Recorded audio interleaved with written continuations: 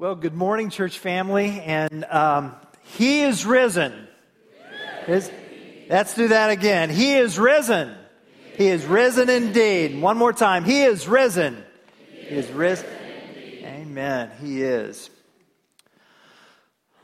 So in Petrosina Square, New York City, Petrosina Square is a park in New York City.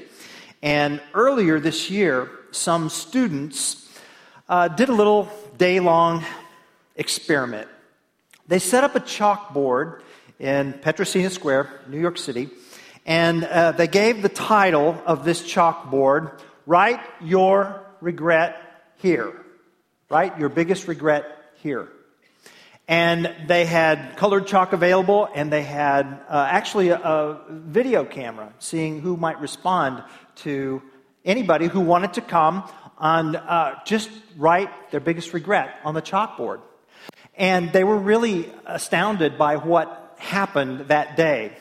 People began to write their regrets. Some said that they regretted not spending more time with their family, not applying to med school, not taking that risk, not speaking up, not being a better husband. Someone regretted not going to Montana. I mean, pretty soon the chalkboard was just covered, smothered with these one-sentence stories of regret. Different stories, different backgrounds, different people. But this is what they found out. They found out that although these stories were different, there was one thing in common. One thing in common. Every one of those stories, or almost all of those stories, the common word in that phrase was the word not. Not. Opportunities not taken. Conversations not had. Relationships not reconciled. Sad stories. Regretful stories. Stories with the word not in them. But then something happened that just totally changed the mood of that park. What they did was, after those participants wrote their one phrase regret, they changed the title of the chalkboard and they handed an eraser to those participants. And on the title of the chalkboard, it said, Clean Slate. And they invited those participants to erase those regrets. And it was like a cloud had been lifted. And the sun came out. And one woman remarked, I feel hope. I feel that now there are possibilities. Hope and possibilities. I don't know what you would put on that chalkboard, but what I want to give you today is a clean slate of possibilities, a clean slate of hope, a true story of hope. People don't live where they put their love, church. They don't. People live where they put their hope. And I want to tell you where you can put your hope today. If you have your Bibles, I'd like you to turn to the New Testament book of Luke. Luke chapter 24. And you'll find Luke chapter 24 on page 885 of your church Bibles. If you don't have a copy of God's Word to call your own and you would like a copy, please take the copy that's in the pouch in front of you and put your name on it and take it home. And please receive it as a gift from this church family. And I want you to consider these verses. I want you to consider this true story of hope in Luke chapter 24. I'm going to read verses 36 through 49. As they were talking about these things, Jesus himself stood among them and said to them, "Peace to you." But they were startled and frightened and thought they saw a spirit. And he said to them, "Why are you troubled? And why do doubts arise in your hearts? See my hands and my feet, that it is I myself. Touch me and see. For a spirit does not have flesh and bones, as you see that I have." And when he had said this, he showed them his hands and his feet. And while they still disbelieved for joy and were marveling, he said to them, "Have you anything here to eat?" And they gave him a piece of broiled fish. The footnote says, "and some honeycomb." And he took it and ate before them. Then he said to them, "These are my words that I spoke to you while I was still with you, that everything written about me in the law of Moses and the prophets and the Psalms must be fulfilled." Then he opened their minds to understand the Scriptures and said to them, "Thus it is written, that the Christ should suffer and on the third day rise from the dead, and that repentance and forgiveness of sins should be proclaimed in his name to all nations, beginning from Jerusalem. You are witnesses of these things. And behold, I am sending the promise of my Father upon you. But stay in the city until you are clothed with power from on high." This is God's word. They could not get back to Jerusalem fast enough from Emmaus. And once they got into Jerusalem, they found that house and that upper room where the disciples were, and they rapped on the door, and when let in, they screeched, "We've seen him! He's alive! He's alive! Jesus is alive!" To which the disciples said, "What? What are you talking about?" It had been that kind of a day. What are you talking about? Kind of a day. But there they were in that room telling the disciples that they had experienced the risen, living Christ. Oh, not at first now. Not at first. They were on their way home from Jerusalem to Emmaus, and they were talking with one another, and their faces were droopy, and they were depressed, and they were just, it was just cloudy. A tropical depression had set over them, and then all of a sudden this stranger had caught up with them, and I asked them, "Why are you so sad? Why are your faces so downcast? Why are you so droopy?" And Cleopas, one of the disciples there in that upper room, had said that he said, "Well, are you the only one who hasn't been in Jerusalem to hear the events concerning Jesus of Nazareth? Prophet mighty in word and deed, who was unjustly executed by Pontius Pilate and the Romans. We had hoped that he was the one to redeem Israel. We had hoped.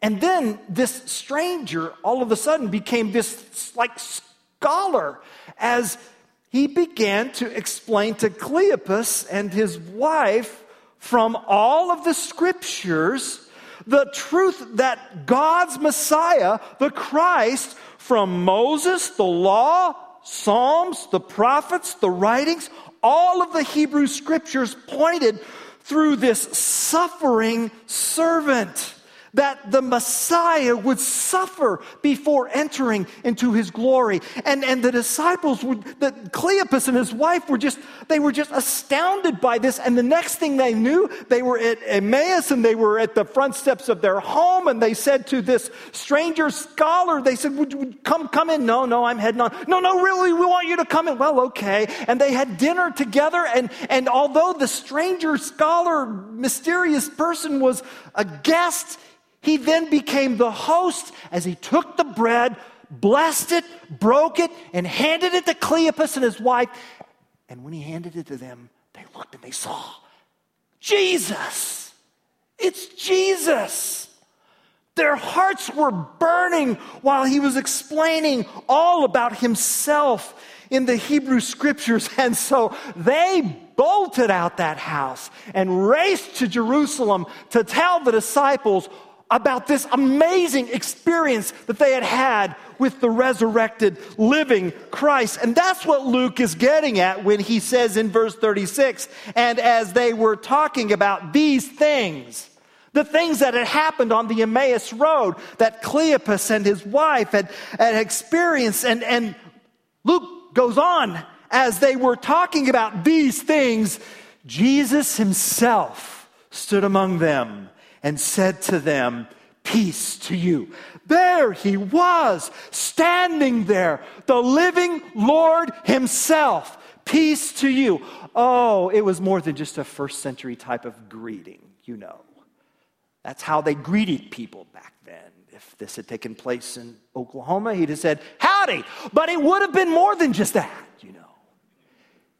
Peace to you is more than just a greeting. Peace to you is an echo from Isaiah chapter 52, verse 7. Isaiah 52, 7.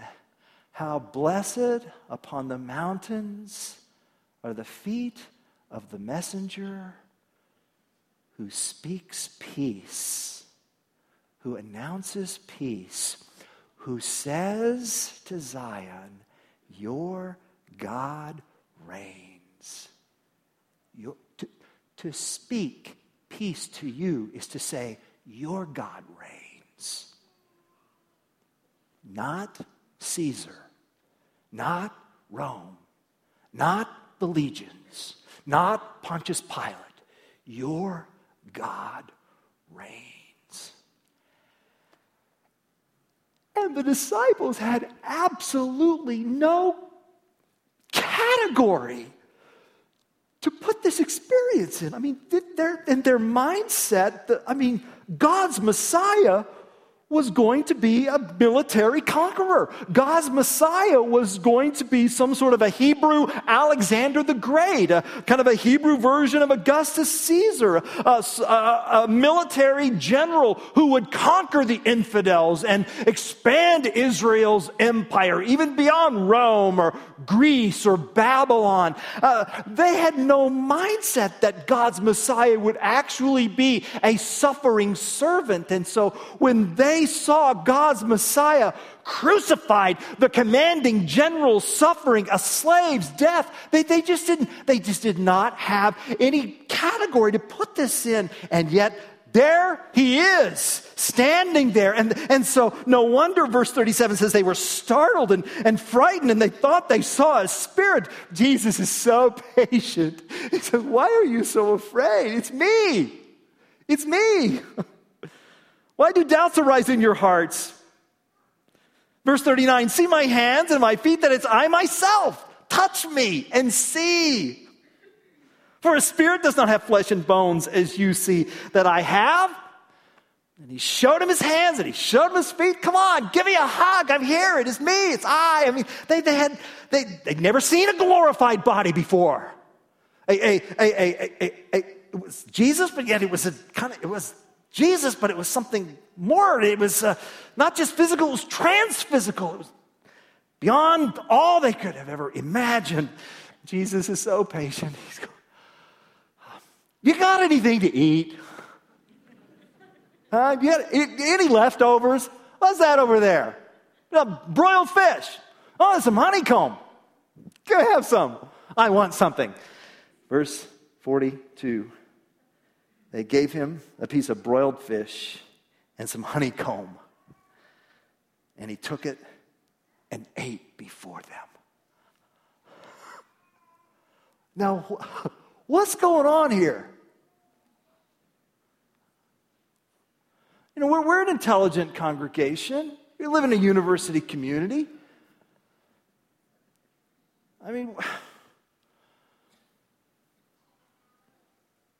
Someone may be here thinking, Balding-S, you really believe that? Come on. This is just a parable. This is just symbolic of something, right? Real Well, I wonder what it would be. I mean, what would the broiled fish stand for? What's the message behind that? Eat less red meat. Is that really what we're learning here in these verses? It is a fair question. It is a fair question. Did this really happen? It is a fair question. And so how I would answer that is to ask this question. And the question is this. What was Luke's intent? Luke, the author of this gospel, what's his intent? What's his aim? What's his objective? What's the author's intent? Well, we already know the answer to that question because Luke tells us his intent all the way at chapter 1, verses 1 through 4. Luke says at the very beginning of his gospel, many people have set out to write accounts about the events that have been fulfilled among us.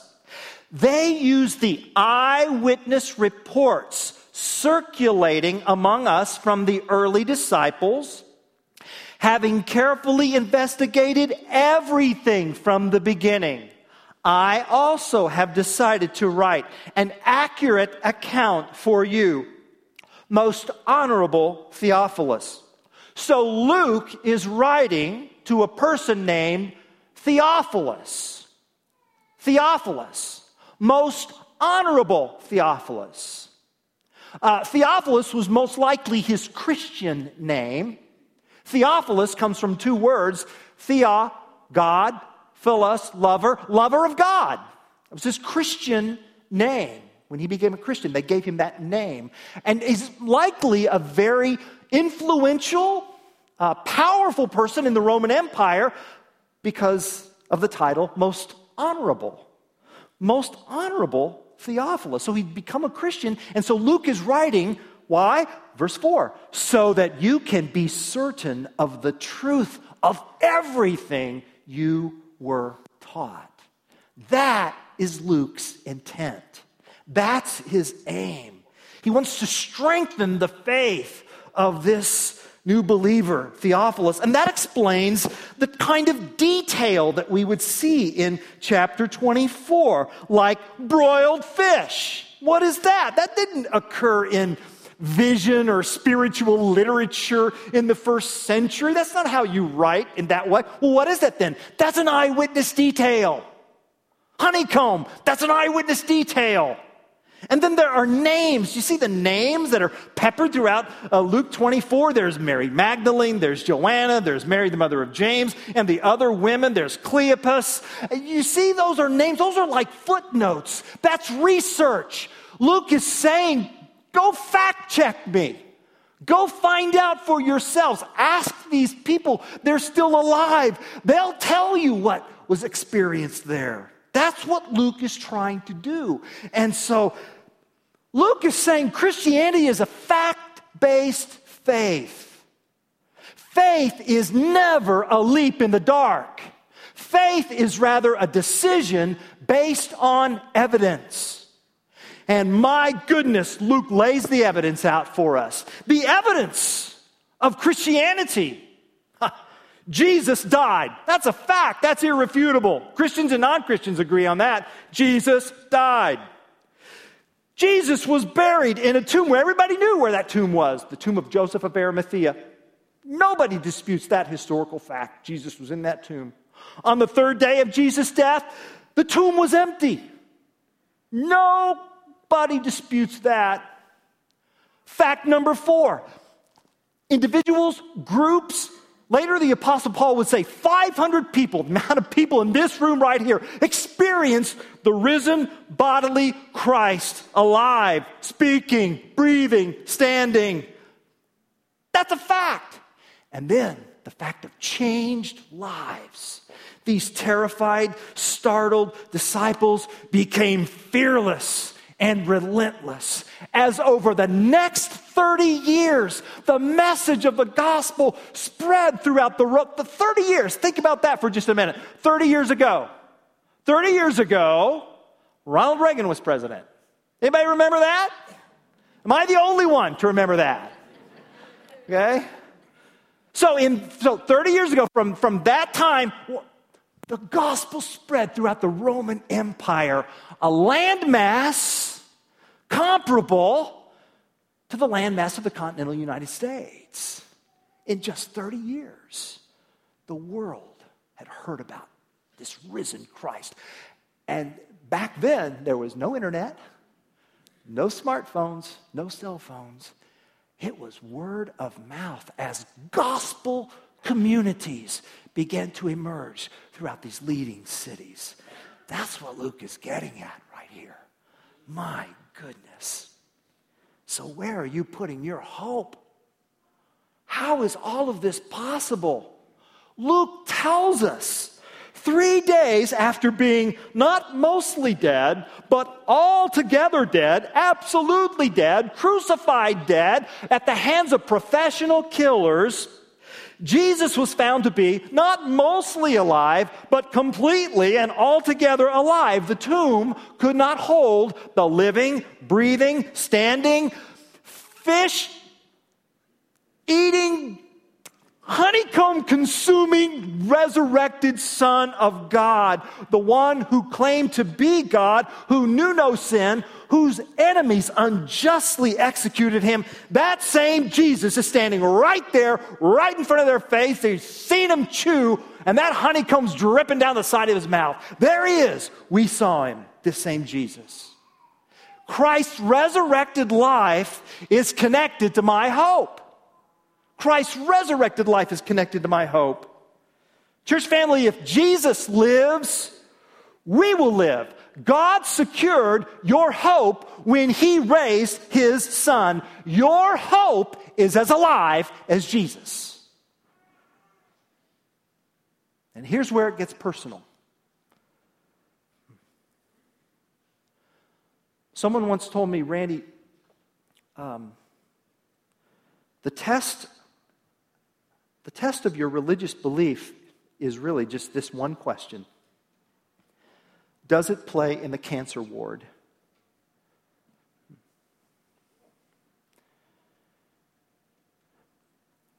You know, and you find yourself in that waiting room of uncertainty, right? And you're waiting for those tests, and you wonder. And you start asking the big what if.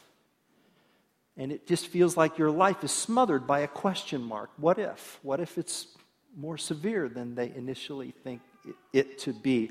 What if it's incurable? What if it spreads? What if? What if? What if? What if?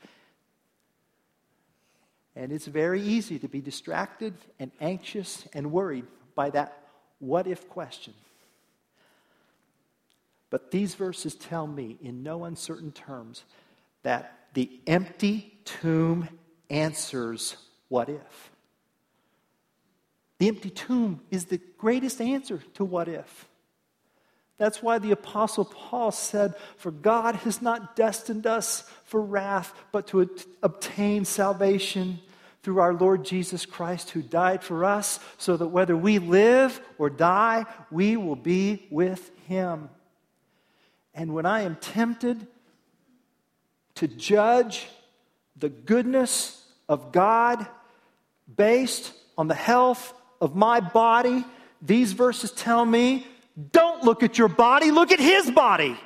He is alive. He is risen. And what God has done to his Son, he will one day do to you. Now, do you believe that or not? That's the question.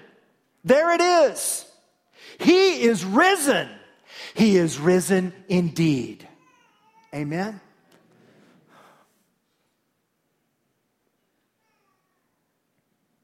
Oh, but there's more. There's more. After Jesus had finished the fish,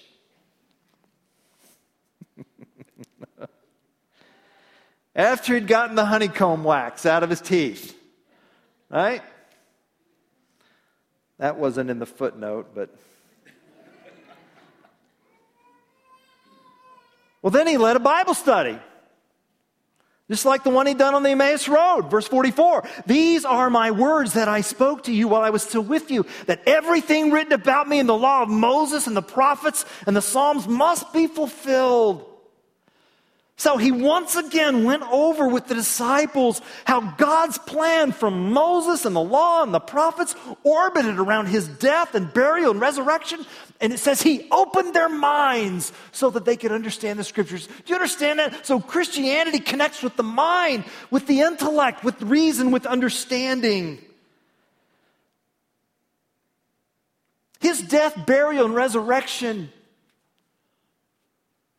prophesied in the Hebrew Scriptures all display the power of sacrificial, self-giving love. Sacrificial, self-giving love.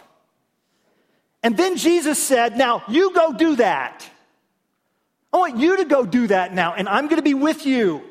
And you are to proclaim repentance and the forgiveness of sins in my name. And don't just blow by those words. I know they're churchy words, right? Repentance and forgiveness. But here's what they mean. See, what's the opposite of repentance? The opposite of repentance is arrogance. Because repentance means the ability to change your mind, the humility to change your mind. Repentance means that. Its opposite is arrogance. And forgiveness, what's the opposite of forgiveness? Vengeance, scorekeeping. So Jesus says repentance and forgiveness replace arrogance and vengeance. And our world has tried arrogance and vengeance, and it just don't work. But now there's a new way, the way of humility and love and hope. And some harump this, and some think repentance and forgiveness are as unthinkable as the resurrection. And that's the point. Welcome to the new world brought about by the risen King. It's a world of repentance and forgiveness to all nations. You see that? All nations. Hey, if you don't like racial diversity, you're not going to like heaven.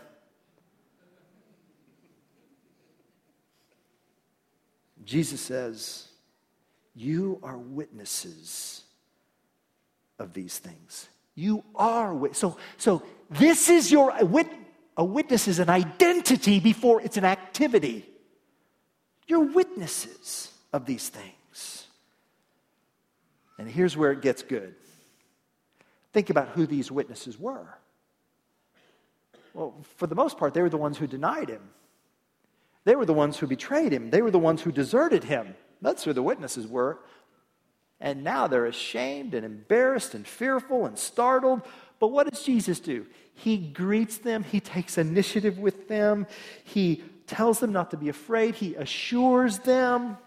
He offers hope to them. And his hope says this: your death is not final, and your failures are not fatal.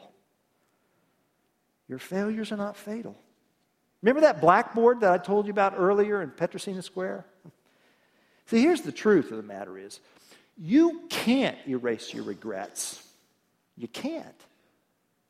But there is one who can. And he is why we gather. And so for the sake of those who feel that their past or their mistakes or their brokenness or their history have somehow disqualified them or stained them or put them in a consolation life bracket system. Look at these verses in Luke 24. Look at these people. The only people God works with are broken people. That's all there are. There are only broken people at Windsor Road Christian Church. And your pastor is broken too. What Jesus wants to do, though, is to take my brokenness and heal it. And having healed it, he wants my healed life to radiate hope in him. So he calls us not only to live in the hope of his resurrection, but he calls us to be agents of hope. Which means tomorrow morning, I enter the office, I enter the cubicle, I enter the classroom, I enter the clinic, the fire station, the police cruiser, the warehouse, as an agent of hope. Because hope is not just about the life to come. Hope is about bringing the life to come into this life right now. Richard Dahlstrom has written an excellent book called Colors of Hope. He's a pastor and author. This is what he says. Each of us is made by God with specific creative capacities. God invites us to use those capacities to bless others. And then he says this, I like the way he put this, to paint colors of hope and beauty on the canvas of our broken world. There it is, to paint colors of hope on the canvas of our broken world. Now there's a mission, huh? He says when this happens, hospitals are built, wells are dug, women are freed from sexual slavery, warring tribes reconcile and forgive, the office is more pleasant, people are empowered, neighbors are loved and served, parties are thrown, forests are restored, art is created, children are taught, schools are built, the elderly are dignified, cars are repaired, and the plumbing gets fixed. Jesus, our hope, calls us to be agents of hope. Now, listen, what if today, I mean starting now, we left this campus fully convinced that because Jesus lives, we live. And because Jesus lives, we have a gift to share, the gift of hope. That's why Luke 24 ends with such expectation. Something's going to happen here. There's anticipation. The best is yet to come. And they came to that rock solid conviction, not because of a myth. They came to that rock solid conviction because Jesus promised his followers that when they put their hope in him, they will not only have their soul quenched with living water, but according to the Gospel of John, each of them will be a well of water springing up, quenching the thirst of others. Imagine that, you going where God has put you, not only flooded with so much water that your soul is quenched, but that you become a well of living water springing up to eternal life. How's that happen? It happened because a dead guy was raised and we saw him and we believe him. And after that, they didn't sit around anymore in the presence of a question mark. Instead, they told the truth about what they had seen and heard. Clean slate. No regrets. Hope. Hope. Church family, we don't live where we put our love.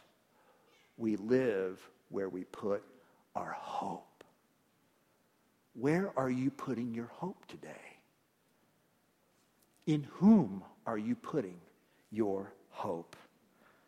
Oh, Luke tells us over and over and over again, Jesus, Jesus, Jesus, Jesus, Jesus.